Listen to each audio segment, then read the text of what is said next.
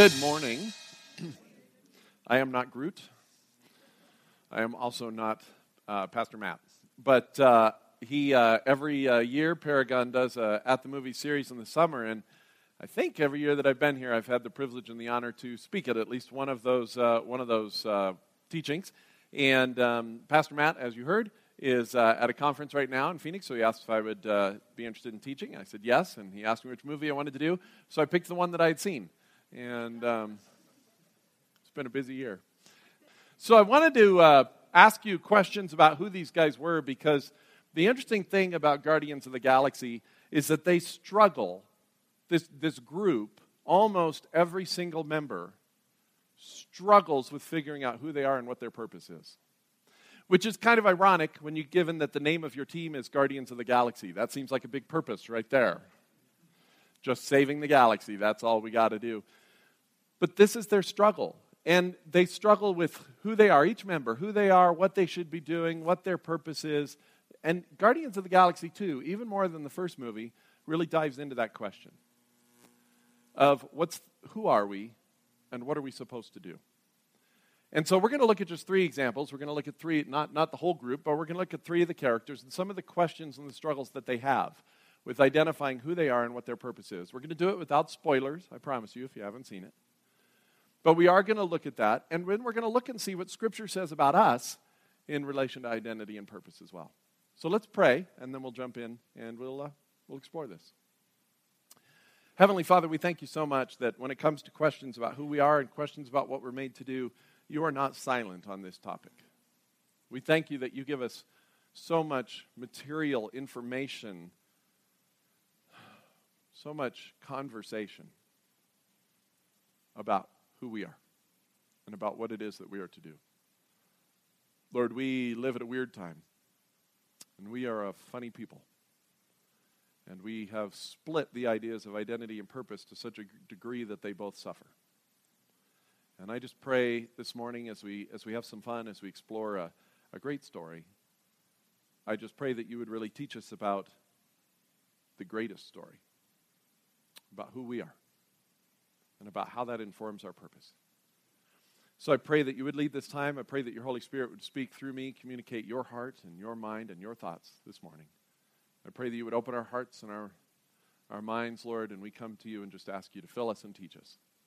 And these things we pray in the name of the Lord Jesus Christ, who takes away the sins of the world, recreates us all in a brand new image. Amen.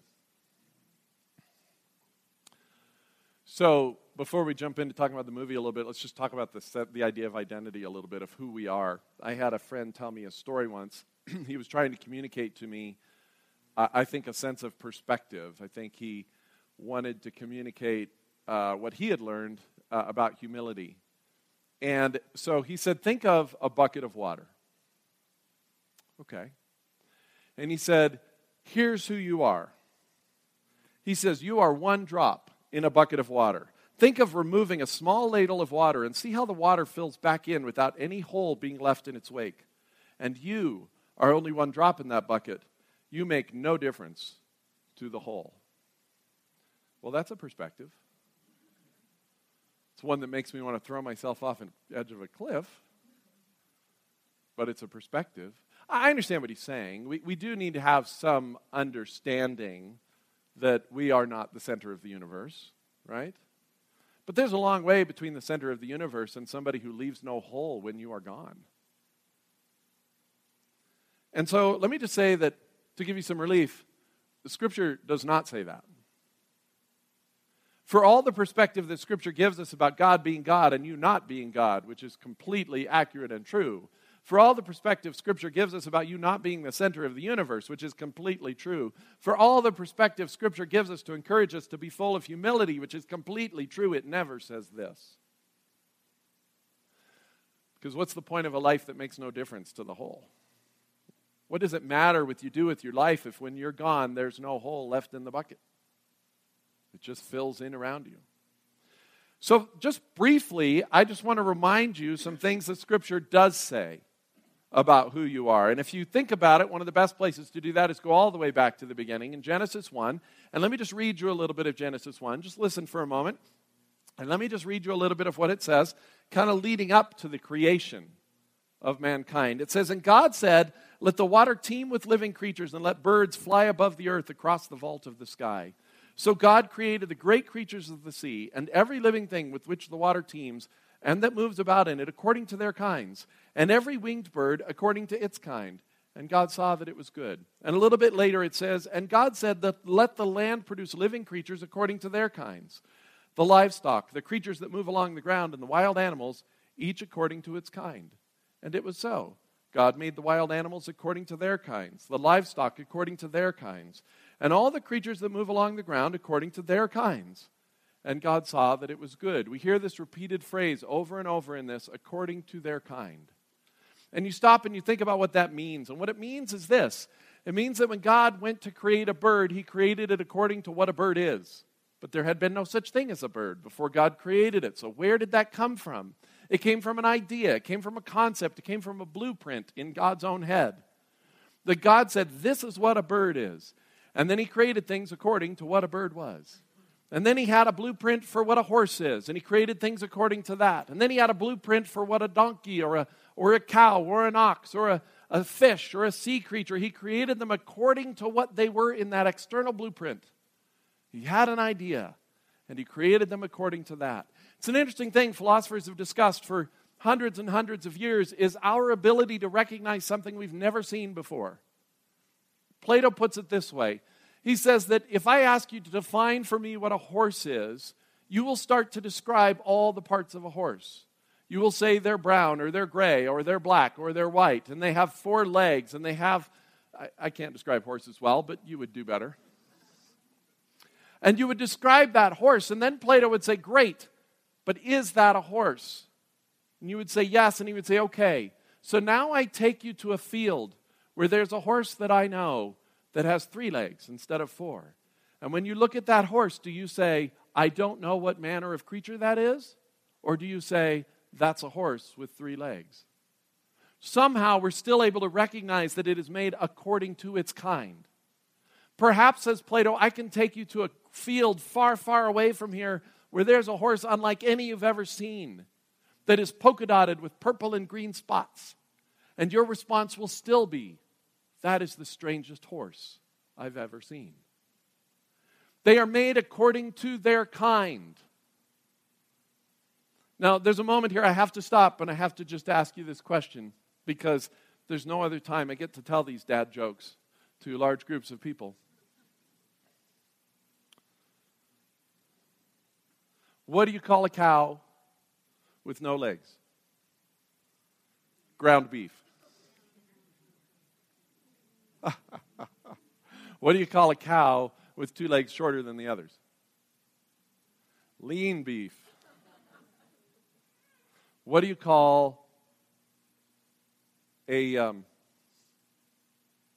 oh, sorry, I forgot the joke for a second. What do you call a sterilized cow? Decaffeinated. That has nothing to do with our teaching today. But like I say, I don't get to tell those often. But back to the idea of these things are made according to their kinds. As God goes through and creates these things, he creates each of them with this blueprint, this external blueprint in his head. But the most amazing thing about this passage is the part we didn't read. What's amazing about this passage is that if things just followed the same, when he got to creating man, you would think that he would say, let us now create man according to its kind. That would be amazing enough in and of itself, wouldn't it? To be created according to a concept that God has in his head, a blueprint, an external idea that God has, and he creates humankind that way, but it doesn't say that. And God saw that it was good, and then God said, let us make mankind in our image, in our likeness, so that they may rule over the fish in the sea and the birds in the sky, over the livestock and all the wild animals, and over all the creatures that move along the ground. So God created mankind in his own image. In the image of God he created them. Male and female, he created them. Do you understand the wonder and the amazing of this statement? The amazing moment here? He doesn't just say, let us create mankind according to their kind. He says, we're going to create them according to my kind. Whoa, that's crazy. That's a long way from a drop in a bucket. You agree?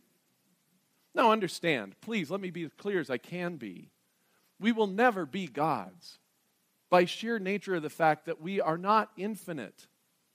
We had a created date when God created us. Being God means having no created date. We will never be that, but we are something, aren't we? We are created in God's image. That's got to mean something to our lives. Now, you may know the story, and the truth is that after this creation, there's a terrible tragedy that occurs. There's a terrible choice that's made. And the choice is made to walk away from this purpose and to walk away from this identity. And as a result of that, there's a corruption of the entire universe, including mankind. The image of God is stained, is blotted. The part of us that speaks to God is destroyed and executed. You can still see, if you look around you, if your eyes are open, you can still see the original glory of the Master's handiwork underneath, but the corruption is there, and the stain is there. So God didn't leave it at that. Long story short, God decided, through sending His own Son to live as the perfect human, to die on our behalf on the cross, that at that cross, Jesus recreates us back to the image we were designed for. It says in 2 Corinthians, God made Him who had no sin to be sin for us, that in Him we might become the righteousness of God. That's also a long way from a drop in a bucket. So we were created in the image of God. That becomes spoiled. And Jesus comes to die on the cross, not merely to wink at our sin, to forgive us our sin, to say it's okay, no big deal, because it is a big deal. Jesus died on the cross to actually clear the stain, remove the stain, take away the stain, in truth to recreate us back to the image of God and the righteousness of God. That's who you are. Now, there's a lot I could say about that, and the truth is I've spent 25 years in almost every teaching I ever give, I touch on this topic because it is so vastly important to us. But one of the things that's also important is that our purpose in life, our sense of belonging, what we do that makes an impact on the world flows from who we are. And it's always been that way.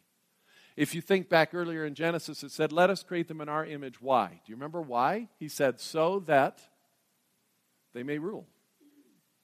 So that they may represent God to the entire world. So that they may rule over the plants and the birds. He goes on and he says, God blessed them and said to them, be fruitful and increase in number, fill the earth and subdue it, rule over the fish in the sea and the birds in the sky, and over every living creature that moves on the ground. Now clearly, we're intended to rule as good fathers of the world in the way that God would. But there's a purpose that's attached to this identity. We see that again under the recreation of Jesus. We'll see that a little bit later in this teaching. So our identity, our creation came first, and our purpose flowed from that. And this is so important to understand because when we seek it in different directions, we get lost. But the big question, the really important question, the question in everybody's mind right now is, what does that have to do with these guys? Well, the truth is, this is the struggle that they have. This is the struggle they go through. And I think I can help you understand some of the questions that we have in regards to our identity and purpose if we look at 3 examples from this group of ragamuffin guardians of the galaxy. Rocket. So Rocket's origin is very interesting. Rocket's creation is fascinating because he is in fact a created creature, created by men. He is created as a sort of genetic experiment, a hybrid genetic approach. He doesn't even like being called a raccoon. Just happens he looks like one. But he's created as this genetic experiment, as this warrior raccoon. But in essence, in every point, what he really is, and he believes this to be true of himself, is that he is a mistake. He is something unusual and abnormal and something that should not be. He is a mistake. And a mistake, by definition, doesn't have anything it's supposed to do. A mistake, by definition, isn't supposed to even be. And so Rocket is very clear in his head that a mistake has no purpose. So if he is a mistake, that is his identity. That leads him to the sense of purpose, which is that he has none. Which leaves him free to do anything he wants. There's good and bad here. Being a mistake is a terrible thing to feel, and it's a terrible thing to be. On the other hand, he kind of holds to that because it prevents him from any accountability for doing anything worthwhile. It's pretty much a mistake that he's one of the Guardians of the Galaxy. It's pretty much an accident. And that's the way he likes it. But it also makes him miserable. So he finds no real purpose in life except to live out as a mistake would. To live only as he wants to live. To do only what drives him at the moment. Only what appeals to him at a given moment. I think the lesson here for us is obvious. Know who you are. Because you are not a mistake. You are not here by accident. You are not here because the universe accidentally produced you. Whatever your understanding of science and evolution is, we need to understand that regardless of how we think we got here, it is God who decided that you would be you. And it is God who decided that you should be here. Psalm 139 says that God knows us intimately, that He wove us together in the womb, that we are fearfully and wonderfully made. Look, I know the reality. It is easy for me to wake up in the morning and as I'm getting dressed, not see myself as very fearful or wonderful. It is easy when I do something stupid and I watch how it impacts my family or people around me to not see anything wonderful in who I am. It is easy for me when I look at where my life is and think about where it could be, think about the dreams and the visions that I had at the age of 20 and wonder if there's anything wonderful in the way I've done this. You are not a mistake. This is something God wants us to understand. This is something God spends time in Scripture trying to communicate to us. Because if you're a mistake, then it doesn't matter what you do. It's just a mistake. But if you were created by God, in the image of God, with a purpose to do things that God calls you to do, if you were created with a purpose, then you'll be more likely to live out that purpose. The truth is that the idea of identity, the truth of identity, everything that Scripture tells us about identity is startling if you really believe it and you really look at it. And it is life-changing. And if understanding that you are not a mistake has not changed your life, I want to challenge you to explore it, pursue it, seek to embrace it and understand it until it does. Because it's that big. Again, I'm only touching on it here today. But there's so much there. And the richness of it is so large. Even with the complete corruption of the universe, the original glory of the Master's creation is still visible even in those who have not come to the Lord. There's still something amazing in a human. And even more amazing is that if you have accepted what Christ did on the cross in your behalf, then through Christ you are recreated. You are, says Paul, a new creation. You are, says Paul, a child of God. You are, says Paul, righteous. You are holy. You are set apart. Paul doesn't say you should be these things. He says you are these things.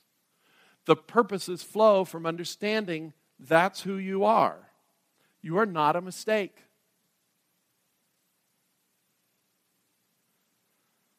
Seek it, grasp it, embrace it. Don't let it go. You're not a mistake. But Rocket isn't the only one of the three who struggles with identity and purpose. Maybe this isn't your problem. Maybe you believe all that. Maybe you understand that. How about the Star-Lord himself? It's interesting when I ask, one of the names that I routinely forget from the Guardians of the Galaxy, I had to ask my daughter just the other day. There's two names I always forget. One is the blue guy, so good for you for remembering that. His name is Yondu. The other one is the Star-Lord. I always forget what his actual name is because I remember the actor is Chris Pratt, and I remember that he calls himself Star-Lord, but I can never remember what his actual name is. It's Peter Quill, right? Did I get it this time? Okay. It's because it's written down here.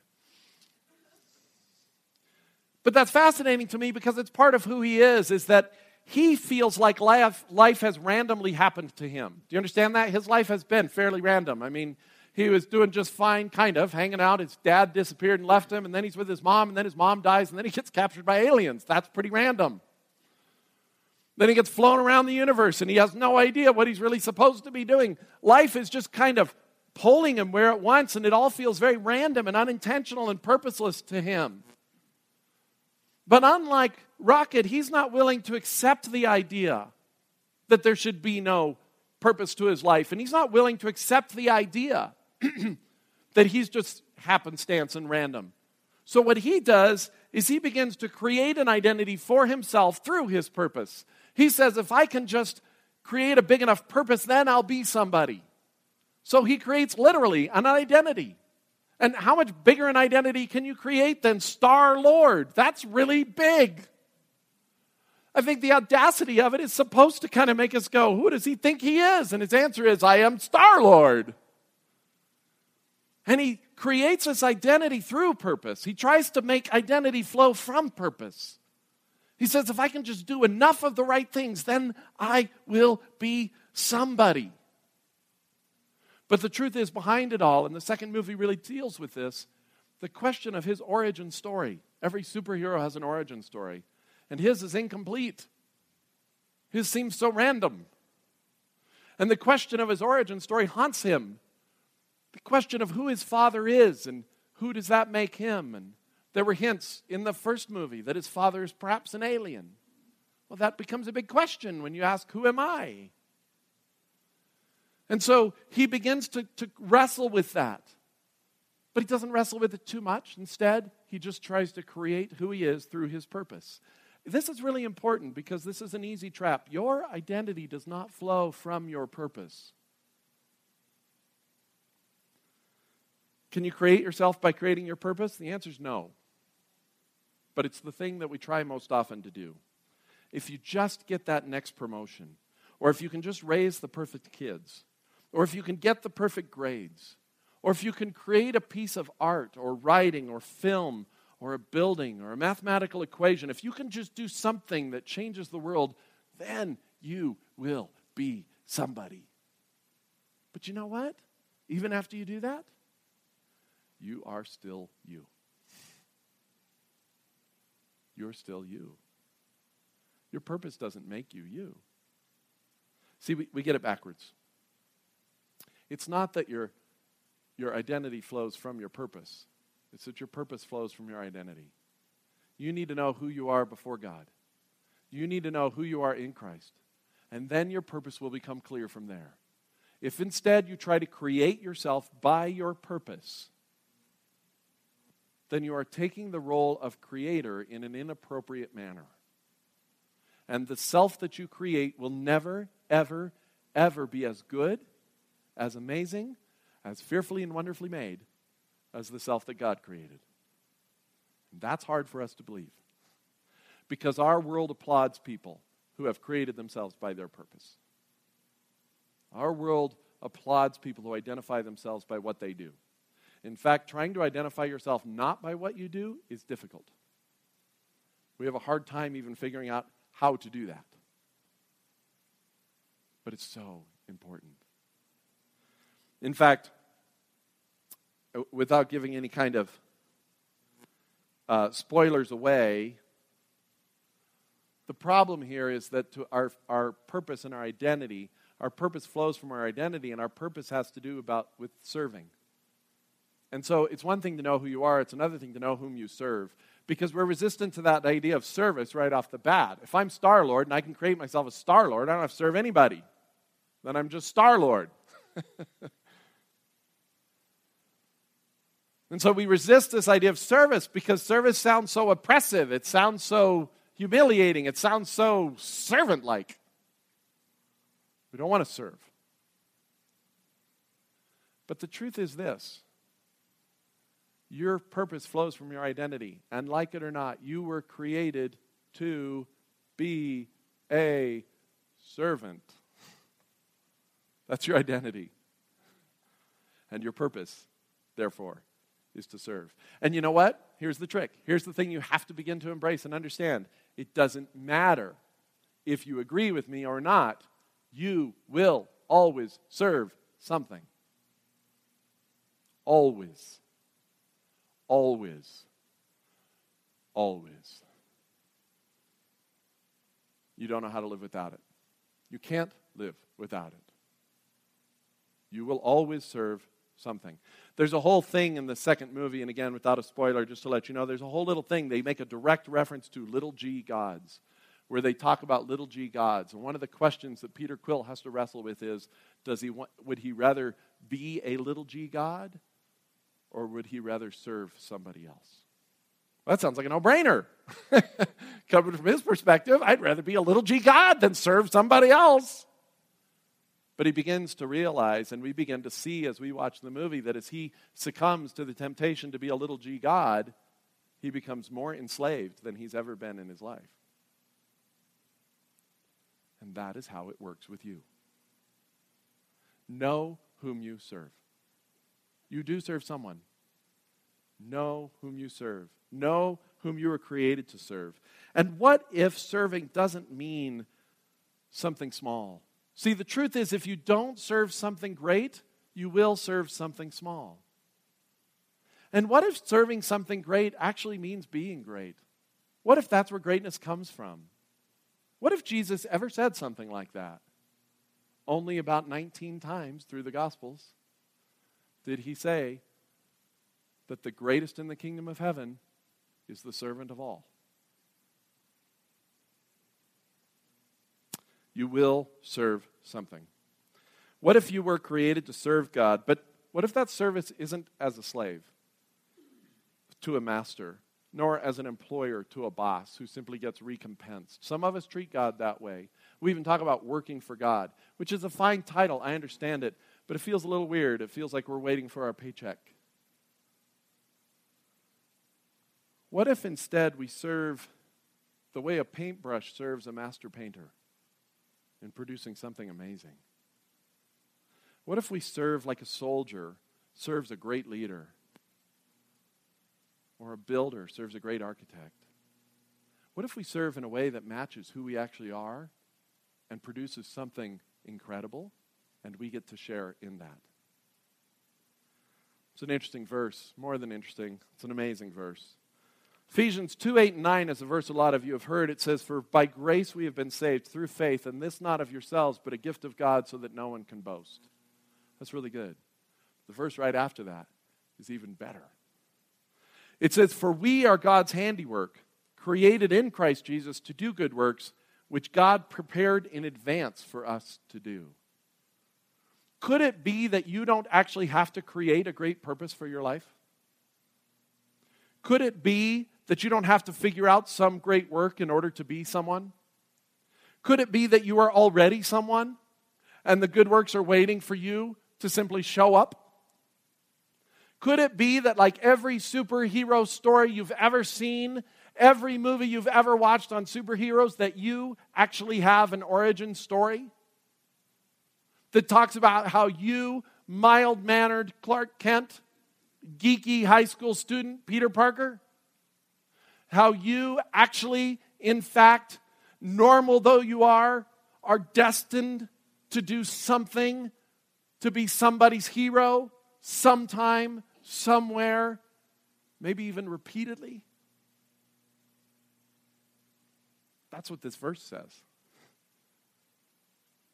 It says more than that destiny drew you to be a superhero. I think some of us hate origin stories. Some of us are getting tired of them. Some of us love them. But I think the reason they have an appeal in general is because the origin story says to all of us, what if destiny or fate or the universe or God actually did have plans for me so that what appears to be random isn't random?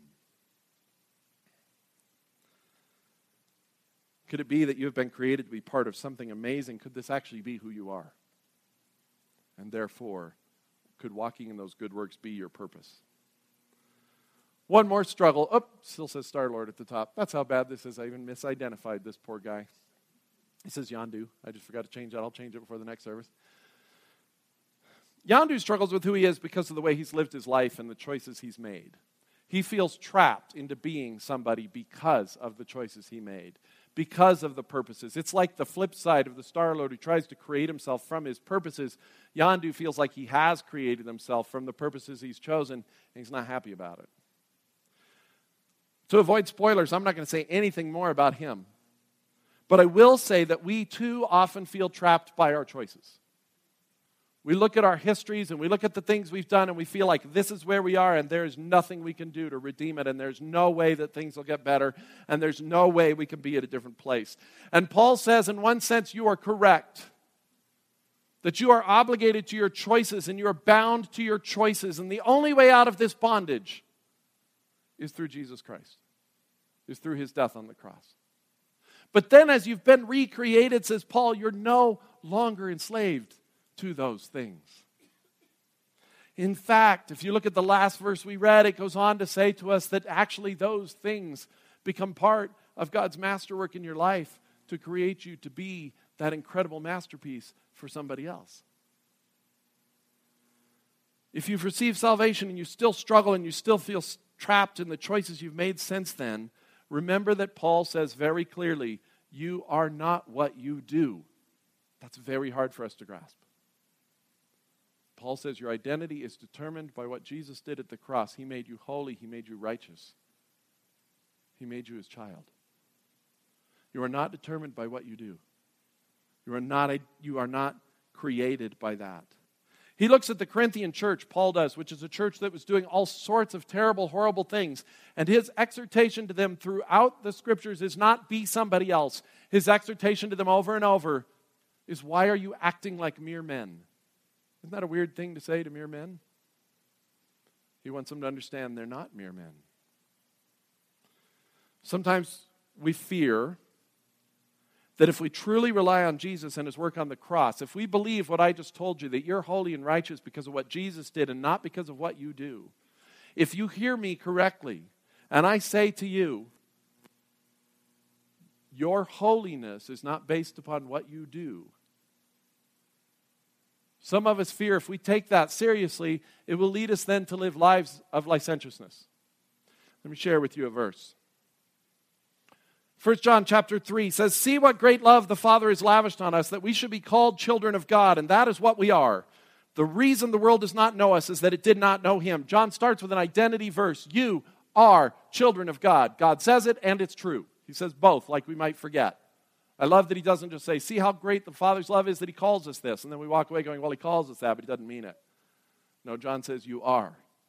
Then he says, dear friends, now we are children of God, and what we will be has not yet been made known. But we know that when Christ appears, we shall be like him. When Christ appears, we won't look at him and be falling in complete, utter shame that we're nothing like him. Jesus promises us he is strong enough and powerful enough that when we see Jesus, we will be like him. We shall see him as he is and know that we are like him. We won't be deceived about who he is, but we also won't be deceived about who we are. The family resemblance will be clear. Then he says this amazing thing. All who have this hope in him purify themselves just as he is pure. Believing that Jesus has made you holy and righteous, believing that when you see him you will be like him does not lead you to a life of licentiousness. Believing that leads you to live a life that is in keeping with who you are. Your purpose flows from that identity. There's a verse which puts all these together, and we're going to wrap up with this today. It's so easy to read this verse wrong, but think about everything we've talked about. And listen, and I'll give you a couple thoughts here. It says, therefore, I urge you, brothers and sisters, in view of God's mercies, to offer your bodies as a living sacrifice, holy and pleasing to God. This is your true and proper worship. There's the point of service, right? You were created by God for His service, so live that way. Do not conform to the pattern of this world, but be transformed by the renewing of your mind. Then you will be able to test and approve what God's will is, His good, pleasing, and perfect will. Here's what we miss. He starts this passage by saying, in view of God's mercy, and what Paul has been talking about through the book of Romans up to this chapter is that God's mercy didn't just forgive you, God's mercy changed you.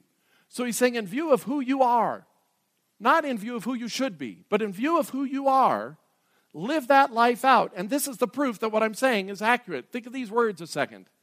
We read this sometimes when he says, do not conform to the pattern of this world, but be transformed by the renewing of your mind. We read this as if what Paul is saying is stop being who you are and become somebody else. That's how we read it. But that's not what it says. He says, do not conform to the pattern of this world. That word conform in the Greek is the same word that we translate in other places, masquerade. Do not masquerade. It means literally to put on a mask. We're told in another verse that Satan masquerades as an angel of light. He isn't an angel of light. He pretends to be one. Paul is saying here, stop pretending to be part of this world. He's not saying pretend that you're not part of the world. He's saying you're not part of the world, so stop pretending that you are. Then he says this, be transformed by the renewing of your mind. That word transformed, we see it one other place in Scripture, and it's translated transfigured.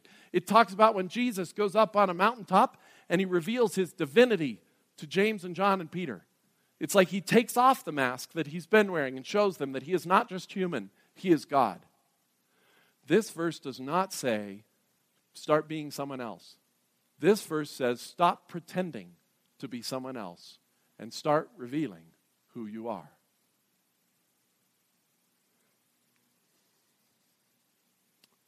Shed your secret identity. Just be more like Iron Man than Superman. Just let everybody know who you are. Or the Flash on TV. Ever watch that? It's like everybody knows that Barry Allen is the Flash. Just be that. Know who you are. Know whom you serve. And hope in that unveiling. Hope doesn't mean wish for it. It means know it. Hope is a word in Scripture that also just means know. It means know for the future. So know who you are. Know whom you serve. And know hope in that unveiling of who you are. I don't know where your struggle is today. I'm going to have the worship team start coming up. I don't know where your struggle is today. I don't know if you're like Rocket and you just struggle to believe that you have value in Christ. I don't know if you're like Peter Quill and you're trying to make something of yourself instead of living out who God has made you to be. I don't know if you're like Yandu and you can't believe that God is actually making you and has made you into something amazing because all you can see is the bad choices that you've made in your life. But I want to tell you that identity and purpose are inextricably linked. And there is a chance, there is a reality that you are on this earth because there are good works laid out before you that are just waiting for your arrival. You can be a hero. You are a hero. Stop hiding and conforming behind a mask. Find out what it means to be the person God created, to be a guardian of the galaxy. Heavenly Father, we really ask you that you would just make these points stick for us. Take these deeper. We've glossed over these very quickly and easily. What it means to know who we are and to know whom we serve and to hope in the unveiling. Make those resonate with us in new ways this evening.